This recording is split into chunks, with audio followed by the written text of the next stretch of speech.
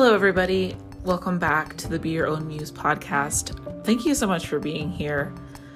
I am just going to cut right to the chase because you are in for a treat with this episode.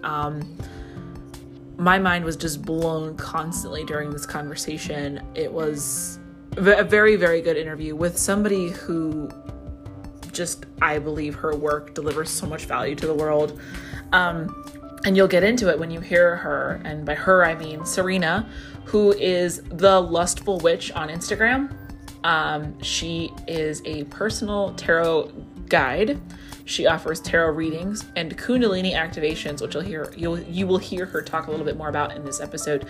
Her perspective on tarot, her perspective on Kundalini. And what she really wants is for society to look at the unsexy parts, and to integrate that, and so that we all feel whole. She wants you to manifest your best life through Kundalini magic and feminine receivership. And that, to me, I mean, after having had this conversation and after having worked with her, that is just the tip of the iceberg. So I'm really excited to have you all listen to her perspective on things. She is, I want to say, not for the faint of heart. I want to say, wow, not for the faint of heart. She's just so out there. But honestly, personally, I feel really bored by the denormalization of the shadow. I mean, when people say like, wow, this is just so shocking and offensive and, prepare to be amazed. Like, I mean, yes, those are all correct. Her perspective is what some would call shocking. I mean, but also at the same time, I'm bored of that perspective. Like, why is the shadow shocking? Why is this stuff taboo? And those are exactly the questions that Serena asks us and wants us to continually ask us. I think I say it in this podcast. If not, I've said it somewhere else, but just like, I mean, I'm so bored of the perspective that the shadow is inherently shocking. I think once we really begin to integrate the parts of ourselves that we want to hide, the parts of ourselves that we're afraid of, the parts of ourselves that we don't want to look at, like, what in you would you just be so ashamed of if everybody saw? What is that? And if you were to integrate it into your work, into your life, into your being, into your energy, into your aura, you would feel whole and you would say, well, this is just who I am. It's not shocking. This is me. And I think that Serena does that very, very well. So you are absolutely in for a treat. I'm going to just dive right into the questions. I highly, highly recommend that you just listen with an open mind, open your mind and just go along for the ride.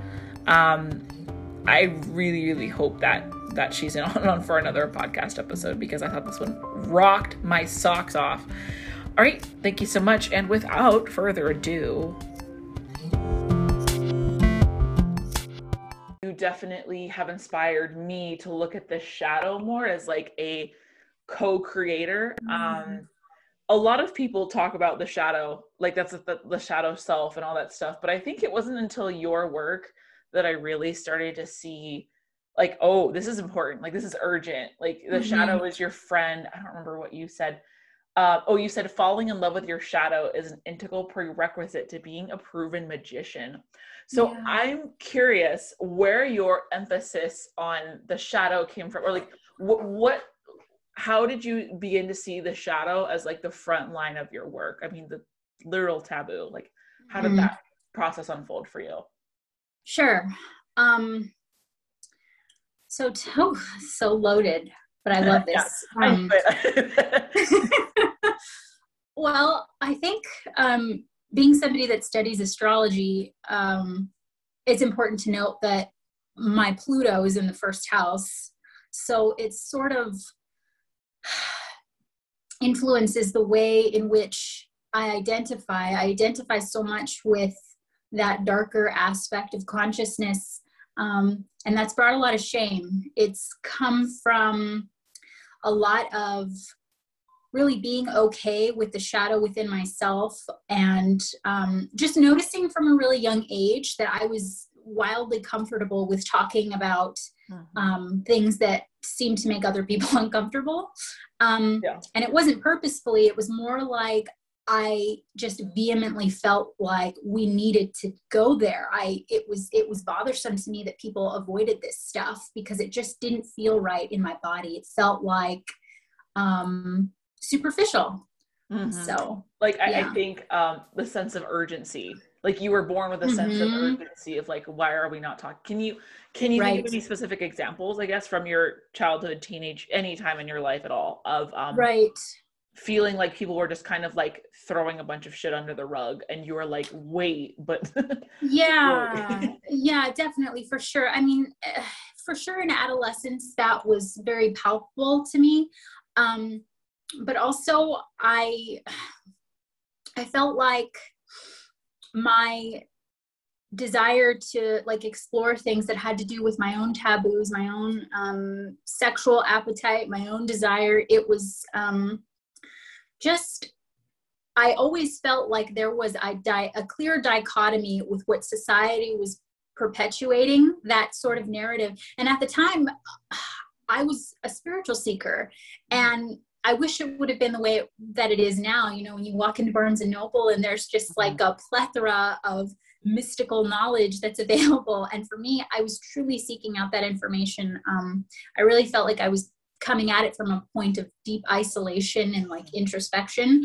But I think I always felt like talking about shit that other kids didn't necessarily. And what that engendered was either people were like super attracted to me or like definitely repelled. It was like one or the other. Gosh, I mean, I'm thinking about being a teenager and like, man, I mean, teenagehood to me, I'm curious to hear about your experience with that and how that unfolded into like the Mhm. sense of security that you have now and saying like, this is who I am. Right. But being a teenager, like your sense of security is thrown off. Right. Like, I mean, think being an adult is just like, it's fine. Like someone makes a Yeah. mean comment on the internet, like maybe it hurts your feelings, but like at the end of the day, it's fine. But like being a teenager, maybe it's not. So I'm Mhm. really curious, like, how has the journey been from Mhm. teenagehood to now, where you can like just confidently call yourself the lustful witch? Like, how has Yeah. that journey been?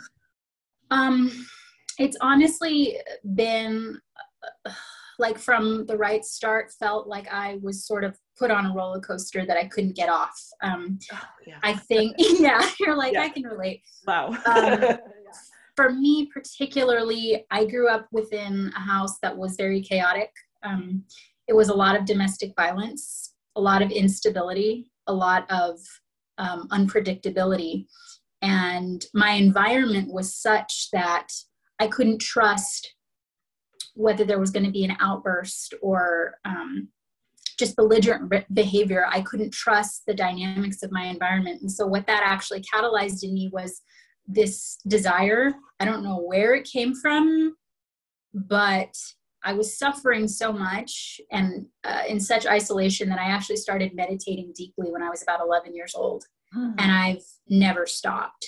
Mhm. And I just noticed really quickly that there was something there and there was a familiarity and a safety. But the real job would be into my adolescence and into even now in my adulthood would be unraveling the shame, like the shame from being somebody who I felt like was just deeply worthless. I felt like I didn't get that initial basic security that everybody just gets. I mean, not everybody, obviously, Yeah. but it's like, it's so basic that you don't even know that you have it. Yeah. And Oh my I God. Yeah. didn't, yeah. Mhm. I think when you were talking about meditating from the age of 11, I was always told that that was like disassociation and ADHD. Hmm. I mean, Oh, even wow.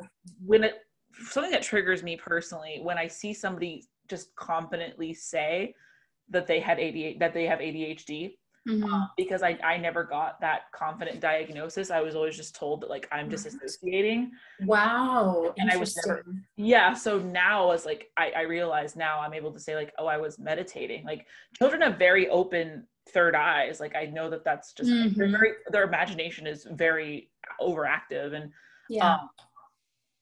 I mean, there's the whole thing that we could say about that, like whether or not they're like, whether they're coping or they're actually seeing things that other people don't see. Right. But no, that sounds like your journey has just been, it sounds like, I mean, for you to find that sense of groundedness, which is what I love, like, wow. I mean, there's so many different directions that we can go in, but what I love about what you and what stands out to me about your work is, we were chatting on Instagram like a month ago or whatever it was. And I think you said, because I was like asking you some questions about like the reading that you gave me and like kind of your work. And you said something like, essentially, this is root chakra healing. And that's, yes. Whoa, because I didn't realize that I was so disconnected from my sense of like worthiness. I am enough. I am worthy. Like that was the disconnect. Right. And what would you say are like some of the symptoms, or like how would you explain further like when somebody needs root chakra healing, or what that process is like? Totally. Well, sometimes this one can be really tricky and insidious, because if you are going out into the world with that broken sense of security, you won't know that that's pun intended, like the root problem. Yeah. Because it's always been that way. But also in terms of symptoms, it can bleed out as like very overactive sexual energy, which was definitely the case for me, because that's creative life force energy. And it's sort of this desire to like pull things unto you, but it's coming from this very imbalanced, like I need to take action, I need to control, I need to manipulate like the aspects, the people, the circumstances within my environment. And it's just fucking survival mode the entire time. It's just survival mode. Yeah. I think about one symptom that really stands out to me in people is feeling like they can never be alone, or something in their face, like always. And it's, to me, I know that you're on TikTok. To me, when I'm on TikTok and I'm like on my For You page, just like kind of scrolling mindlessly, the jokes that people make, I'm like, this root chakra, this collective chakra. I mean, for me, like some jokes that come in mind. There's two jokes that actually stand out specifically to me. One of them is like people just joke about like not being able to process a thought, like how the extent that people go to keep themselves distracted that they can't process a thought. Another one, I thought of a third one. When people say like, I didn't realize that my profile view was so ugly until I got on TikTok, or like now I feel insecure about myself because of TikTok. Like that is also a root chakra thing. And there's also many things as well. How has your journey on like the internet been? I mean, do you feel like, I feel like you're pretty grounded, and I feel like your content is just so grounded and spicy at the same time. I don't really thank you. I don't know if like I got there. So I'm just curious, like how on the internet out there. I mean, it's a continual process. And I think that right now what I'm exploring is putting my developmental journey out in the public. So I think that's something that I avoided for the longest time, because like I said, it was just the journey of unraveling that shame of like really deeply being seen. And I'm just finally like fresh out of my Saturn return. It's like I've gone through all of those lessons from Saturn, and I feel like it's like something just shifted within me to be able to present myself while I'm maybe, not the most mature, not the most seasoned. It's like while I'm still learning and being very okay with it, being very compassionate with myself. So that's like, sort of where I'm at. Okay. Yeah. And I mean, that's interesting. Do you feel like you, this is me asking for myself. I'm not me projecting, but like, do you feel like your age or your experience on this world and this life, do you feel like that ever holds you back from saying things, making claims, sharing opinions, or showing up in certain ways? I feel like it gives me the most leverage actually. Interesting.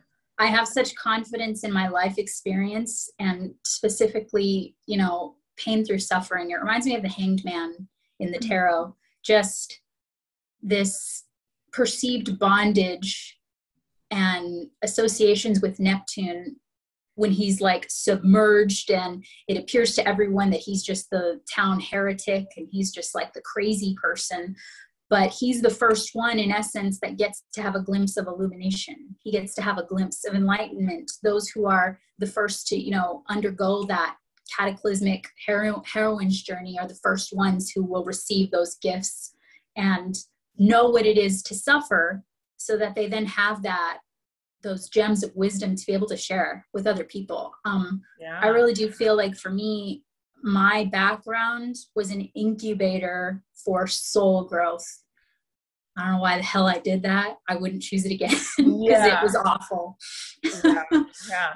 But now, I mean, like you definitely radiate confidence, because when I found your Instagram, like the first impression you have of somebody is like their picture and their name and like whatever. It's funny because the Lustful Witch, like that, you know, that feeling where you're like triggered and curious at the same time. Like, oh yes, I wasn't like, ew, I'm triggered, gross. I was like, because I actually, at the time, the phrase in my head that was going through, I don't know why I feel so scared sharing this. The phrase, no. Like the horacle, like be like whore and oracle was in my head. And I don't claim calling myself a whore. I mean, that's the name of like my muse, which is like, that's like everybody has a muse, and it's like, I love it. It's like not your higher self. I don't know, the way that I see the muse in my and I talk about it in my programs and stuff like that. And when I do muse readings, I'm reading people's muses, and it's like a new developing thing for me.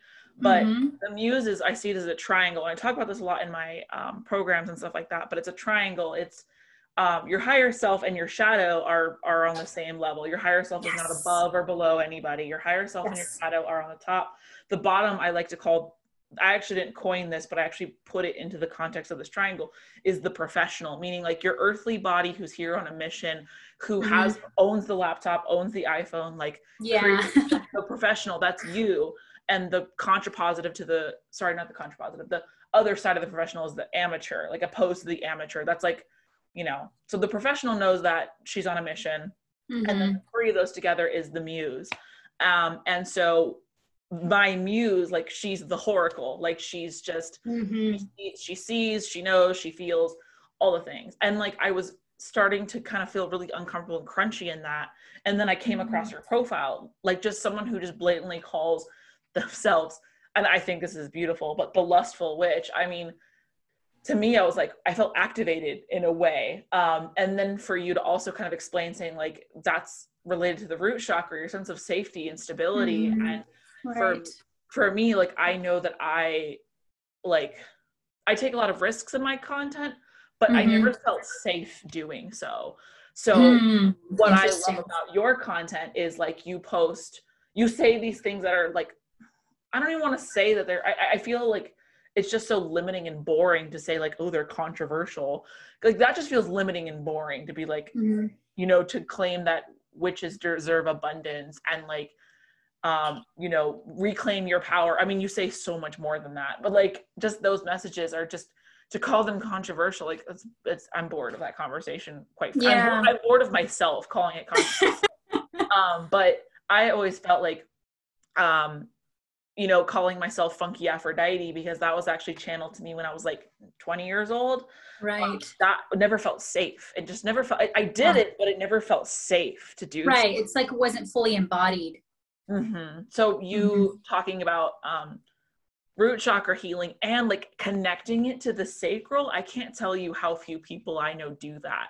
People will talk about the sacral, they'll talk about the third eye, they'll talk about the root chakra, but like how often do people connect the first two chakras outside of the Kundalini yoga context? And I have a lot to say about that. That's what I really wanted to ask you. So I actually, for context for the listeners, Serena does Kundalini healing, Kundalini activation. But I have only ever heard of Kundalini in yoga. And Mm-hmm. As have so many people. yeah, and I resonate with the Kundalini energy, the Shakti, like all the things, like, yeah, cool. But for some reason, I feel like the more that I dove into traditional, I don't know what to call it, Kundalini yoga through yoga, I felt like I just fell so out of alignment. So I'm curious about the direction that you take Kundalini. Your direction in Kundalini, kind of your approach on it. And you can also talk about what you're not when it comes to. Yeah, sure. So with my Kundalini journey, I truly follow the medicine of my own anecdotal experience. And to talk about that, I'll have to talk about what happened when I was 25 years old. I had actually sort of imploded. I went through like a deep psychosis and almost died. So I had stopped eating. I was having just very erratic and sort of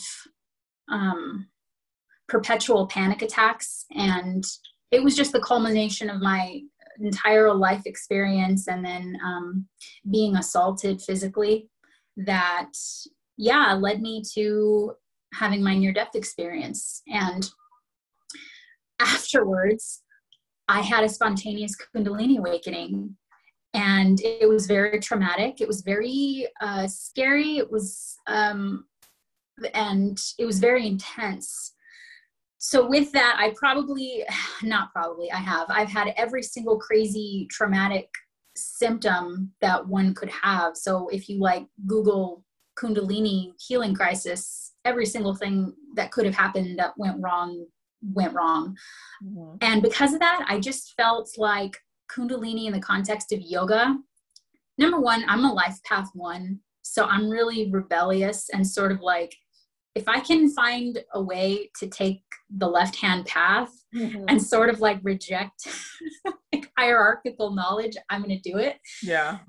And so that's what I've done. And that's my approach to it. It's really just relying on my own anecdotal experience and the confidence that I've learned how to use this energy within my body, and the confidence that I didn't need like a series of different moves to awaken it or something like that, or any like Shakti pot from a guru. And that's the experience that I very much want to share with other women within healing containers. I want them to know that this is something that is just part of the natural human experience, and it's innate in us. It's innate in us, and we don't need external facilitators. I mean, it can be helpful, but this is like a magical sort of gnosis that we get to commune with, and really just returning us to being self-sourced and not outsourcing our power to like so-called gurus and programs and things like that. And I don't know if you've heard what's going on within the Kundalini world in particular, but Yogi Bhajan is like under fire for like whatever culty shit is happening. That doesn't surprise me. That doesn't, I mean, yep. I remember constantly being like activated every week by which guru was doing what now. And I watched a documentary about Bikram from Bikram. Oh, okay. Yeah. And I remember just the whole, like, so this is just kind of a side note, but I saw it on Netflix. There's a documentary on Netflix about Bikram, who founded Bikram Yoga. Yes. And all the comments were like, oh my God, how could he do this? He's so disgusting. I'm never taking Bikram again. And the studio I worked at changed it from Bikram Yoga to 26-2. Like there was just all this outcry. Yeah. And so I watched it, and I remember feeling absolutely, and this is going to sound bad out of context, but I remember feeling nothing, because I was like, I am 0% surprised. There is no reaction going on in my body, because I am not surprised that any of this is happening. So I was tired of being outraged by this guru said this and that guru, like, and then, I mean, I also know that I was chosen, for good or better or worse, to carry out the message of be your own muse, which I just admit sometimes I'm fully like, what does that even mean? Be your own, like, what the hell? Yeah. That it wasn't until you said like what you just said essentially in your story with Kundalini, and and I have a follow-up question about that course, but I want you to finish what you were saying about Yogi Bhajan or Kundalini. But it wasn't until then that I was like, yes, she needs to be on the podcast because she can explain so much better than I can. But it's like, okay, so you take the course and somebody teaches you how to do these moves to summon source or Right. summon Kundalini or summon what have you. What if you just like don't feel it? You know? Yeah. So I'm curious to hear. I hope I didn't like interrupt you. You're talking about Yogi. Oh, no, not at all. But also like, I'm curious, like, what if, and I know this is not the life you live and this is not the life your students live, like, you know, that's what you're there for, but as an activator, rather than like a teacher, but like, what if you do the moves and you do the tarot, you do the things and you don't feel anything? Yeah. I mean, so the way that I would go into this is that for me, and I think I've mentioned this to you like several times. It's why I resonate with your energy so much. I am so not about subjecting myself to doing a series of, I don't know, just a bunch of moves and shenanigans. I really do think that a lot of that comes from my background with like being a long-term meditator and what I've seen, my capacity for healing and growth come from just like going right in. Yoga is really hard for me, like off the bat. So I just knew that wasn't an option. It's really hard for me to like sit still, unless I'm like gonna like go super inward. yeah. So that was off the table. But what I will explain about Kundalini is that it's actually a state. It's sort of like what a waterfall is to water. So Kundalini is a state of movement of Shakti essence within your central channel, within the Sushumna. It's not a different energy. It's prana. It's Shakti essence, but when Shakti is activated in a certain way, that gives rise to creative healing and purification. So traditionally, the way that people used to activate Kundalini is they would do the purification process first. So they would clear out karmic blockages. They would like be on the dieta. They would do all of the things so that Kundalini would have a clear path. That's not really the case anymore, especially with just so many rapid fire spontaneous awakenings that are happening right now. So with that, the Kundalini serves a purpose to purify. And it's going to purify us by bringing us directly head on with the karmic experiences we need in order to liberate us from identification with our own egos. So the point of it is to liberate us from the suffering of being identified with being a conscious conditioned mind into Shiva consciousness or just loving awareness. So I do have specific like practices, meditations, and approaches, but I really just wanted it to be very in my feminine, very intuitive. And it can work that way for everybody. I mean, you have no idea how much that resonates with me because I definitely feel like I had a type of Kundalini awakening.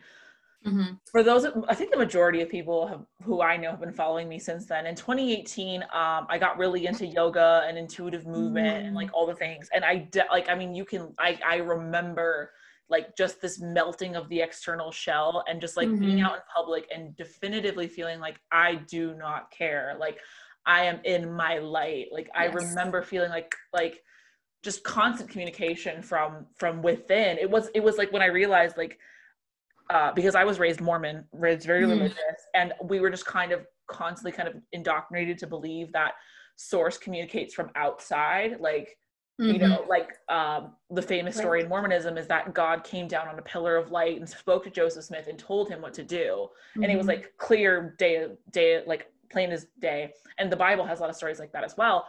But it wasn't until this Kundalini awakening when I felt it within myself. And that felt sacrilegious and like a little scary because I was like, wait, I'm not a prophet. I'm not the Pope. Like I'm not a Mormon bishop. I'm just a girl who sins regularly, you know, like I'm just a sinner. But then it wasn't until, and I mean, your story just really makes me feel good, because it wasn't until I started piling on all these rules of yoga and I actually started teaching yoga because I just wanted somebody else to feel the way I didn't give a flying fuck if you knew how to do this pose or that. I didn't give a fuck if you like stayed in happy baby the whole time. Like I really did not care. But I lived in DC and there was just a lot of emphasis, like just a lot of ego in the yoga world over there. I mean, just because it's DC and that's just how people like to play over there. But it wasn't until there was like overemphasis on form and I mean, form is like safety. I get it. Like I get it, you guys, but like, the emphasis on form and being diplomatic and looking this way and just being on time. And like, it just killed my buzz. It killed my kundalini. Yes. The movement became physically painful for me. I remember feeling just like out of love with yoga. So, I love that I feel like you embody like the safety aspect and like, I mean, when I say safety, I mean like root chakra, like stability, like right. Safe for me. Oh my God, what did you said something amazing over here? I don't remember, but you said, I was born to receive. Like that to me is just like ultimate safety. How can you be even safe? So obviously your story just resonates with me like crazy. And I'm curious, like, what does this Kundalini practice look like on a day-to-day? Because it doesn't sound like you have a ritual. Like, well, I wake up and I do, like, my husband does the, I don't know if you're familiar with Ashtanga yoga, but I am, yeah. Yeah, my husband wakes up and does the primary series every single day, like at sunrise, like that's his thing. And that is not my thing. And so I'm just curious, like, it doesn't sound like you have meditation practice that is 26 steps and you will share with all of us and we will become enlightened. Like, right. Quite the contrary. So I'm curious, like, what your day-to-day looks like, or how do you stay connected? How do you stay receptive, and what happens? So for me, and this is something that I wouldn't necessarily impose on other people, but it's sort of just like, it's just, I've been meditating for so long. It's just sort of like second nature. Currently my practice is I meditate about 2 hours in the morning and 2 hours in the evening. And within that, I've just cultivated an ability to go so deeply within myself that I definitely have psychic visionary experiences. I have a lot of metaphysical experiences. And as far as my Kundalini, it's been about 6 years where I've had the energy running so cleanly and strongly within my body. And I did see a shaman initially when I had that first liberation of energy to sort of help me learn how to calm this down, because it was running so rampant at the time and it was just a big upgrade, right? And she suggested a technique that I still use to this day, which is to talk to my Kundalini. I talk to my Shakti essence and, Mahi Kundalini Shakti, be gentle with me, like really softening and just opening myself to her presence with reverence and respect. And knowing that she's ultimately an aspect of me, the truest aspect of me. I do have a lot of initiatory experiences, especially I'll say through the goddess Kali, who's come through to me, and I speak to Kali. So it's really become like a process of deification with the feral feminine. And it really gets to the core of what I feel like my purpose is throughout all of this work, which is to free the feral feminine and just free us. It's like a lot of what you said about, what are my 26 steps and what do I have to do to, like, just that is patriarchal hijacking of just stealing and robbing us of our own intuitive gnosis. What is awakening for me isn't necessarily going to be what's for you, right? And so just really reclaiming our power, really like bringing it back to that root chakra, really just becoming completely self-sourced in knowing that you have all the tools to activate yourself. You have all the tools to be able to hone in on that personal power. Yeah. So I love that. I love that you talk to your deities, because I said that in a reading this morning, and I was filming a reading for somebody and I felt shy to say this, but it's true. I actually have been so Aphrodite visits me very commonly. And at first she was very nice. And then she was like seriously, like, come on. Yeah. People started saying things to me that were like not scary, but like, you know, like just straightforward and like very rooted in like motherly guidance. And I was like, no, like that's not possible. I'm like hallucinating. I'm like, you know, like this is, you know, whatever. But it, that just like affirms a lot for me, because that's just like something that I'm growing to accept. And so for you to say like you know, you talk to your Shakti, you talk to your Kundalini like that. Yeah. But I also love that you preface this. I mean, I don't love it, but I love that you preface everything you just said with, I wouldn't impose this on anybody, but, you know, because I totally understand that, because I used to really be into fitness before yoga and Kundalini and spirituality and all the things. I was really into fitness because it was rooted in self-hate. Like I wanted to change my body. Right. And I heard people say like, there's also a lot of the scarcity. This goes back to what I was saying about TikTok. I see on comments, people are like, well, how can I have that? How can I do that? What's your 10-step process for doing that? Teach me how. And there's just like this, like, man, it just like messes with me. I mean, there's like that love of sharing knowledge, but then it's also like, you're going to be okay. Like find it for yourself. You know, I don't have all the answers. Yes. Yeah. But so like, I understand when I want to teach people, how do you teach somebody to teach themselves? You know what I mean? Like wanting to establish your authority and all the buzzwords that they use in, like the online, like witch space and the healing space and the coach space. How do you teach somebody to teach themselves? What do you feel so far has like really been your method of, I guess, teaching or activating? Like, how do you activate somebody to activate themselves? I think what I've noticed has been the most impactful, like in terms of any of the offerings I have, whether it's a reading or whether it's an activation, is sort of like monkey see, monkey do. It's like, it really is simple. And it's a lot more in being cognizant of the energy I'm wielding within my body. I will say I'm teaching what I'm learning myself right now. And so being in my body, just really lowering my consciousness, like coming into my heart and moving myself from my head and like over masculine tendencies. Not that I'm trying to shun the masculine, but it's not about the masculine right now for me in my work. And just knowing that people, just by nature of their proximity, sort of like, oh, okay, it's like an attunement. It's an attunement to my energy.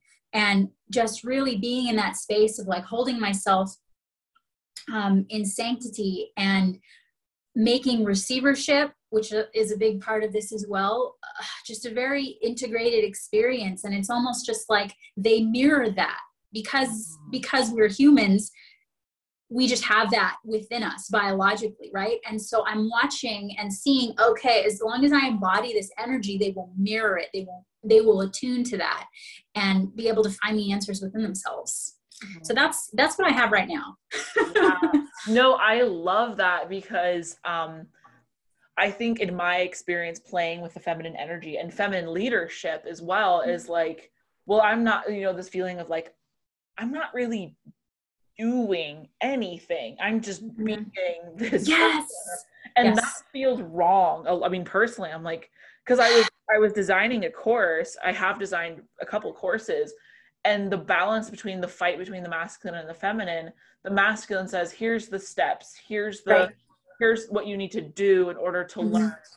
But the feminine says, like, just be, like you said, I love that you use the word attune, because I've heard like monkey see, monkey do, because I've heard people say like, once you're in my energy, then you will be activated. And that's like one way to put it. But to me, I was always craving like another explanation, like, but how do I do it? Right.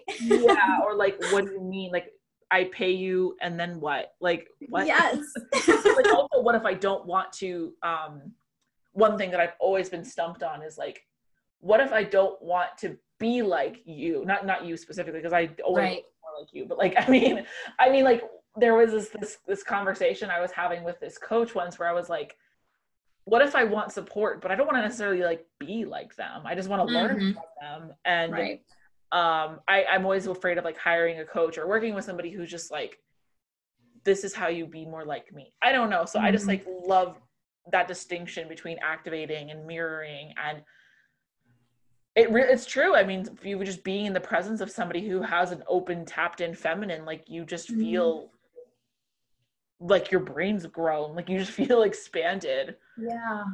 Yeah. Yeah. And it's funny because I'm experiencing that currently with leaders that I'm working with, right? And so it's sort of like we're all leading each other along that same path. And it's like I'm noticing, oh, okay, like I tune to this and I end up being like somewhat within their vortex, which is it works. It's just what happens. Mhm. Yeah. I want to go back to what you said earlier about the feral woman, right? You said feral Yes. feminine, Yes. feral Yeah. feminine. So you said, I love that you have this Instagram post here that I made note of that says the patriarchy represents an upholding antiquated mandate for the over domestication of the feral ancient wild woman. To restore kinship with your neglected carnal nature is essential for healing of all wild women. That's Mm-hmm. one of your tweets.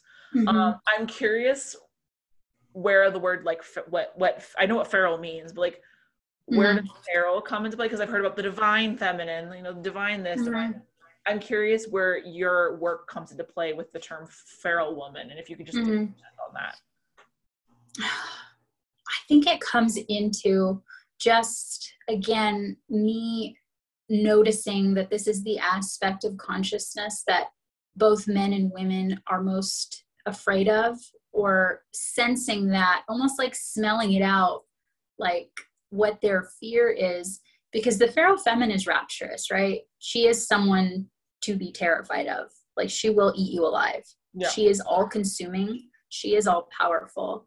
And she is like the antithesis of what I feel has been perpetuated as the status quo in terms of what is appropriate, what are appropriate means of expression for femininity and womanhood. She is like the most demonized. It's the sacred whore. It's the sacred slut.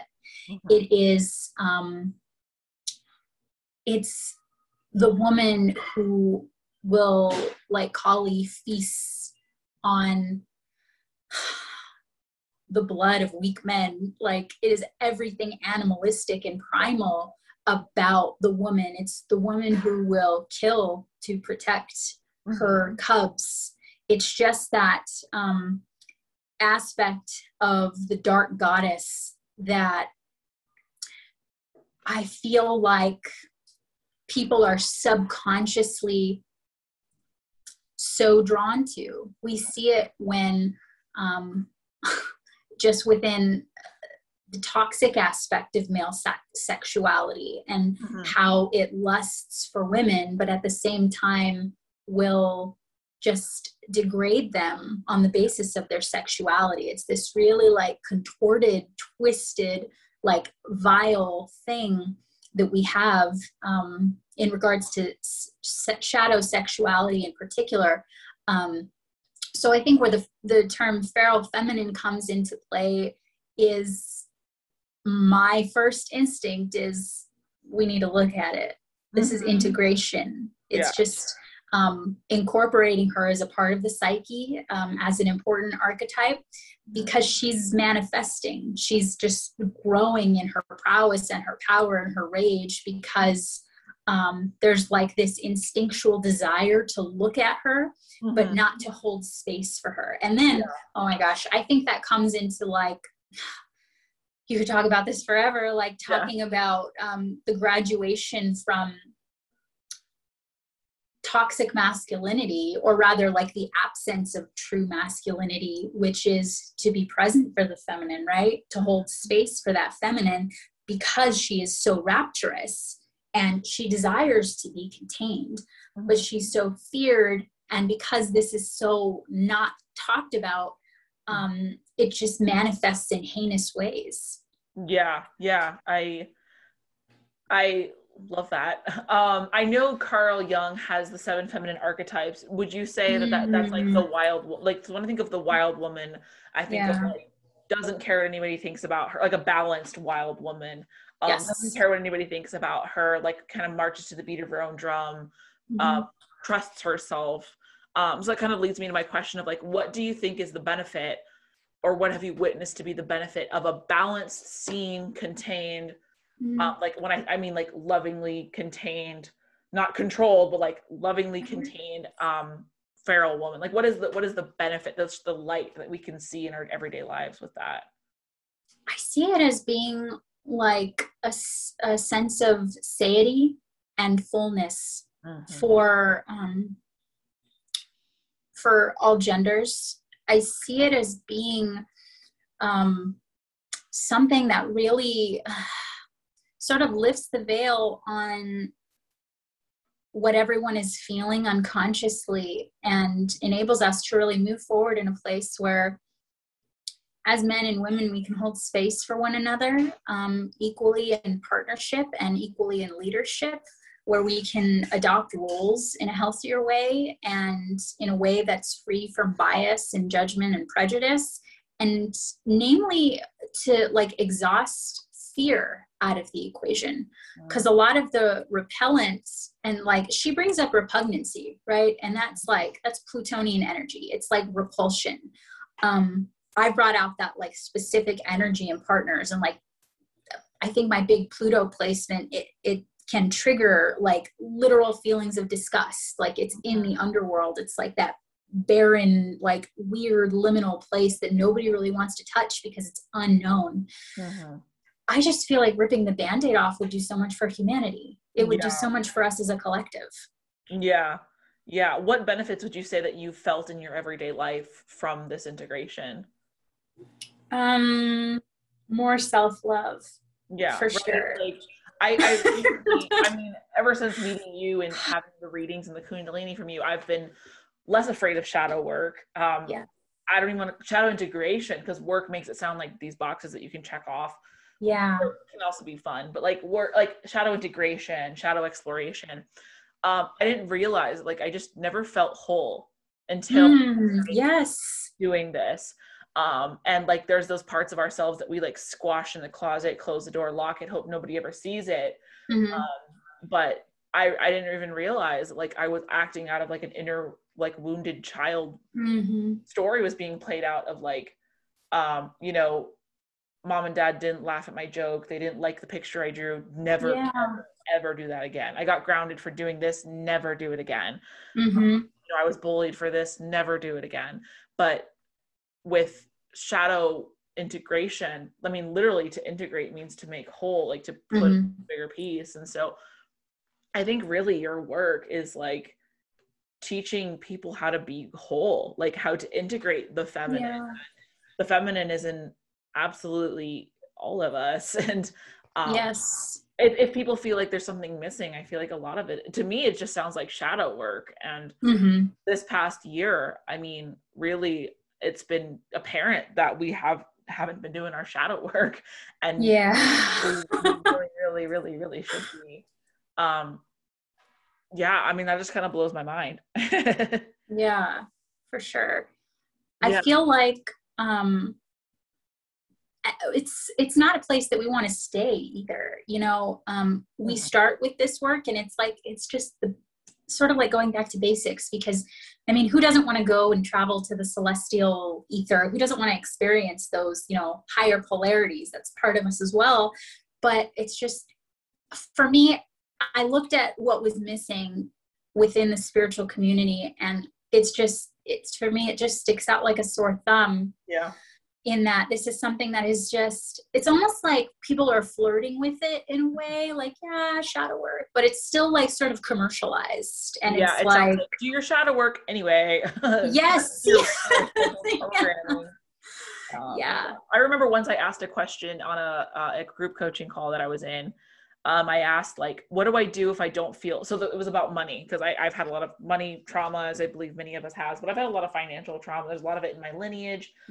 Anyway, so I asked the question of like, what if you don't feel worthy? Like, what if there's that feeling of unworthiness of receiving? Like, what do we do? And she said, well, you really got to do your shadow work anyway. And then just like went back to answering questions about like love and light and like loving money and all the fun things we can do with money. I'm so aware of all the fun things we can do with money, trust me. But what about the root chakra, or like the what's under the rug that really says like, oh, that's not for you. You can't have that. Don't touch that. Don't look at that. Keep moving, keep walking. And yeah, so you were talking about filling this like space in the industry, and just, I guess, like confronting the shadow.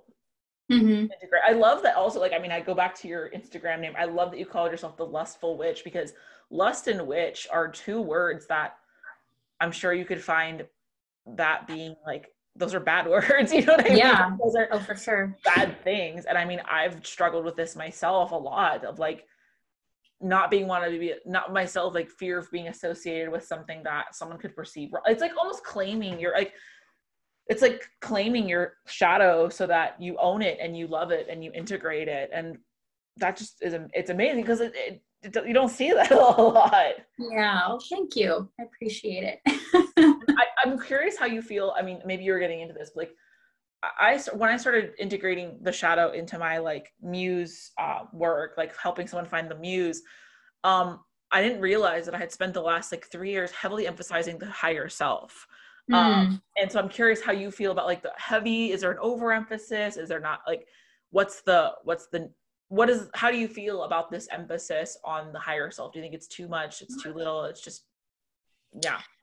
You know, I do feel that there's a time and place for it. I definitely feel like it has ground, and that it's an important aspect of the work, especially because it alludes to listening to your daemon, that ancient voice within you that is, you know, coming through you and trying to integrate like through the filter that is your ego. So I definitely think that actually we probably still need more of it. I don't think that it's something that isn't important, but it's integration.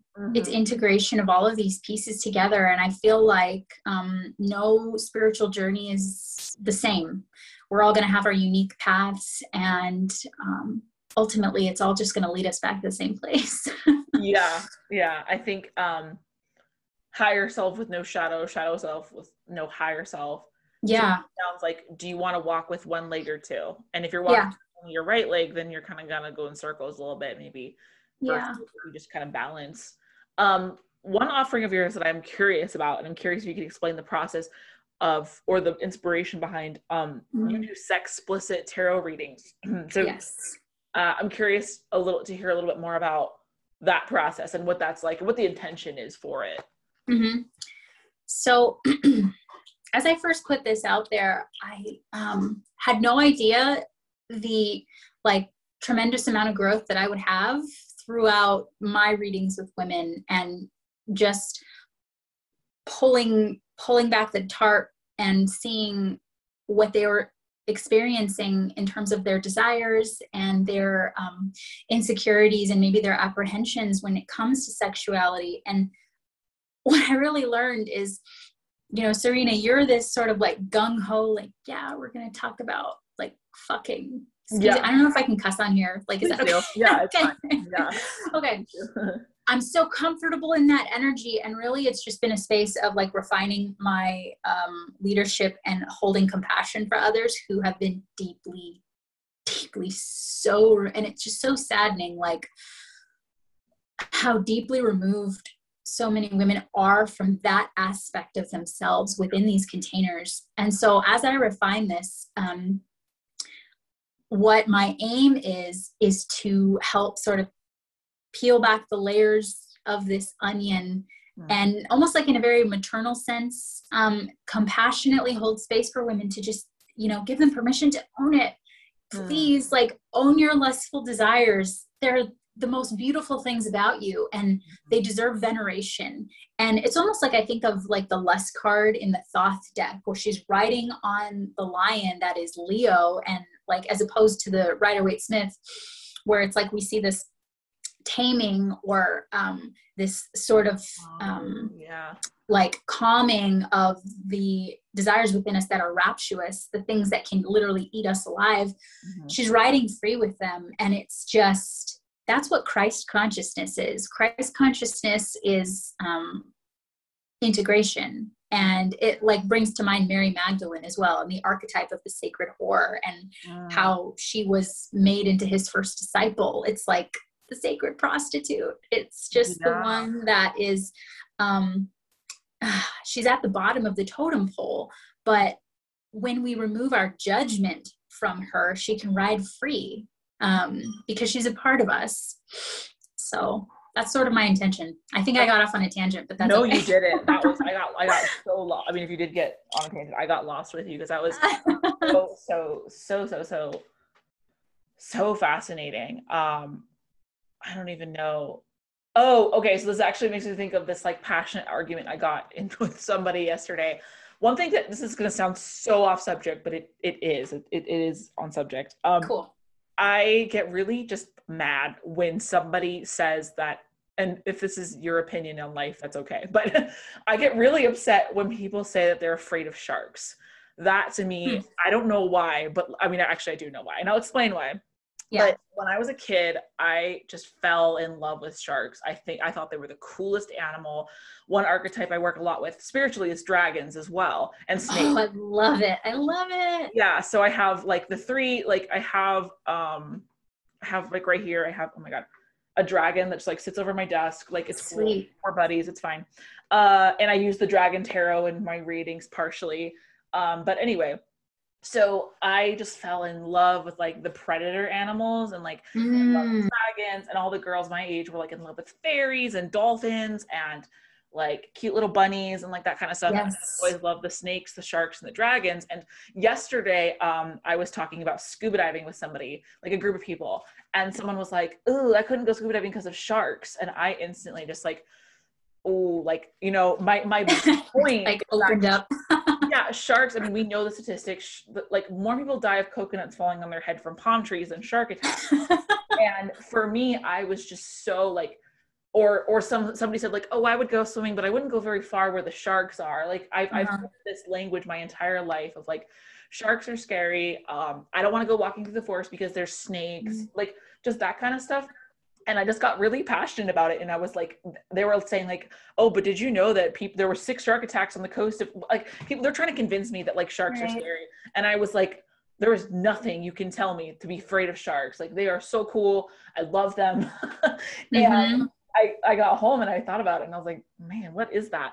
But then I realized like, if you're going to go to the ocean, if you're going to go to the beach, if you're going to like go on vacation, and you're going to go scuba diving, and you're going to like, I don't know, just like take a yacht out there. Like there are sharks and they don't want to hurt you. Like just be with them. And like that integration of the shadow, that integration, just like it really, for me, I realized like, oh, this was just like a symbolic request to integrate the shadow. And I always want people to just like, when I was a kid, I was always like telling people facts about sharks and facts about snakes and being like, see, they're not that scary. Like they're cool. Like they only have this, they're more scared of you than you are scared of them. And just like this desire for everyone to integrate the shadow. And some people just like are not ready for that. And I can say that like, I didn't realize until very recently how spiritually injured I was around sex and all those kinds of things, and I kept bumping up against that because I talk about creativity, I talk about the sacral, and I didn't even realize that until recently, like just how very injured I am around that area. So I have compassion for the people that you may be reading, but the shark analogy that jumped out at me, like if you are in life, like you can't pretend that this isn't a thing that is connected to all your other chakras. And I'm assuming you have very similar frustration when people demonize their inner whore or their outer whore or whatever. Yeah. I felt that. I felt very passionate about sharks. Yeah. And I love, so in your readings, is this like, do you feel like, I mean, I received one of your readings, and I feel like readings are so beautiful because you're holding up the mirror to somebody. In these sexplicit readings, do you feel like you're just kind of holding up a mirror against what they're hiding, or what do you feel like is the result? I don't want to say like your process because that's more doing, but like what do you feel like the focus is on the sexplicit readings? I feel like a lot of the focus is in giving people permission to not demonize these. I feel like it's almost like a pre-assumption or like presupposition that I should be ashamed of these desires. I should be ashamed of these fetishes or these inclinations within me that are unavoidable to like explore these certain kinks. And really reframing. I feel like it's a lot of reframing. It's a lot of undoing. But because I grew up, luckily, in an environment where, I mean, among other things, there were other things wrong with my environment, but I didn't have any religious programming that sort of hijacked that aspect of my perception. So I felt very free within myself to speak out or to reach out and explore different spiritual methodologies of experience, really without any attachment. And I just keep confronting religious dogma as being so harmful within this context of sexuality. So I think I just aim to continue learning, to continue to grow, and just free women into really reclaiming that aspect of our own essence. So I mean, I absolutely agree. As somebody who's raised Mormon, I can say and experience, like, your work is so needed, and the safety that you put behind it. I just feel like there's a different ink, because I've worked with a lot of people who are into, like, they're like pleasure coaches or like sexual trauma coaches or what have you. And I definitely feel like there is,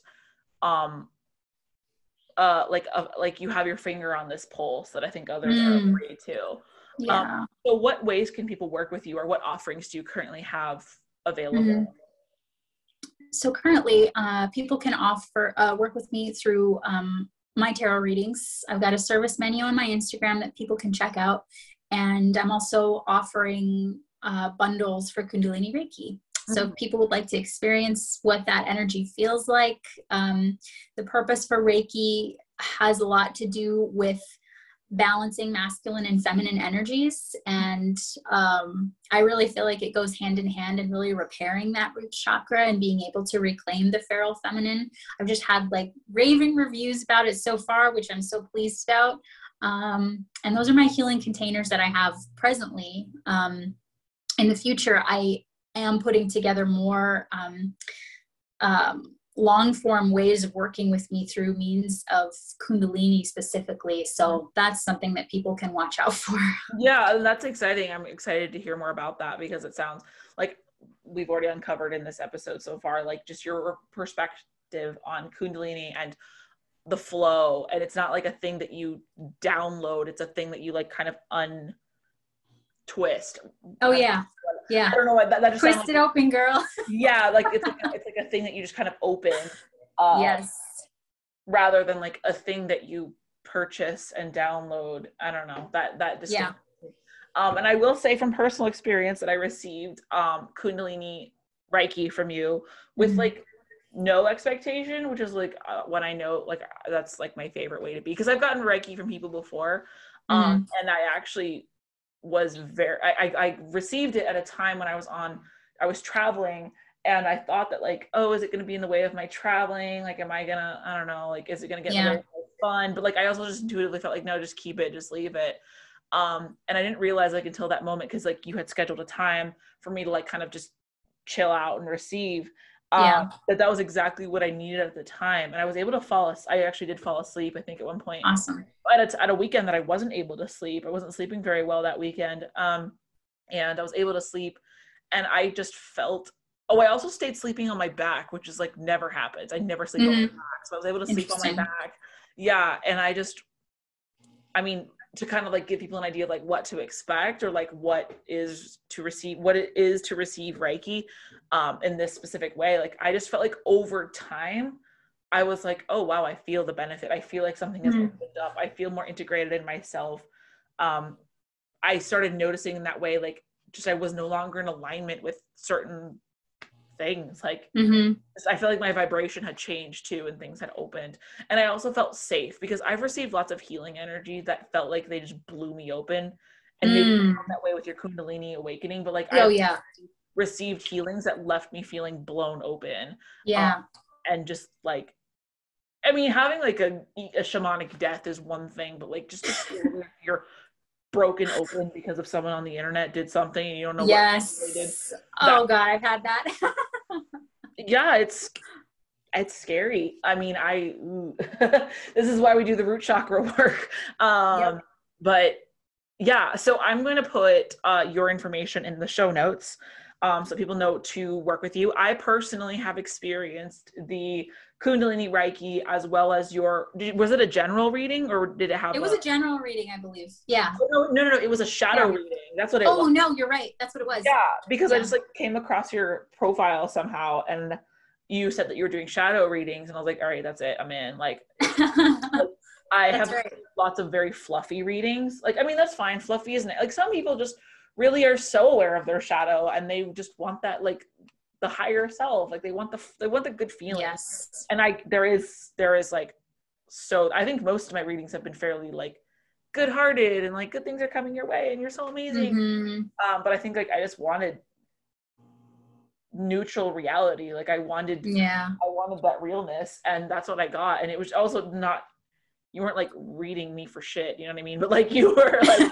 it was very refreshing and get it. I also felt the benefits of that reading like over the days. Because I mean, for me, when I give somebody like a coaching session or a reading, you know, you upload the video or you do the little Zoom session and then it ends and you're just like, I feel at least this doubt of like, did I really help them? Like, it was just so easy. Like all I did was like read the card and say the thing. Right. Then like, I also have to trust, that goes back to what you were saying, like trust that like your being is activating somebody else, which is why the word activate just sounds so much more fun than like coaching. Because coaching sounds like I'm in there with you, like yelling at you and like telling you to do push-ups and stuff, you know? Yeah. I think like you touched on too, like what I'm realizing that is that it's actually supposed to be easy. It's supposed to be this sort of like natural, seamless energy.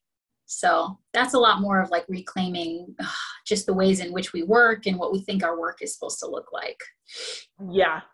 I'm still working on that personally, but I'm definitely leaps and bounds farther than I used to be. Definitely. Yeah. So I'm going to include all that in the show notes. That's really all I feel like I learned. I mean, I know that we could talk forever. I know. I feel like that pretty much crossed a lot that other people wouldn't dare cross. So if anybody's listened this far, like you're amazing and good things are on their way to you.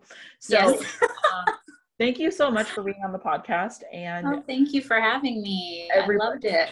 Everybody go get their reading. Go do that. Well, thank you so much. Yes, thank you.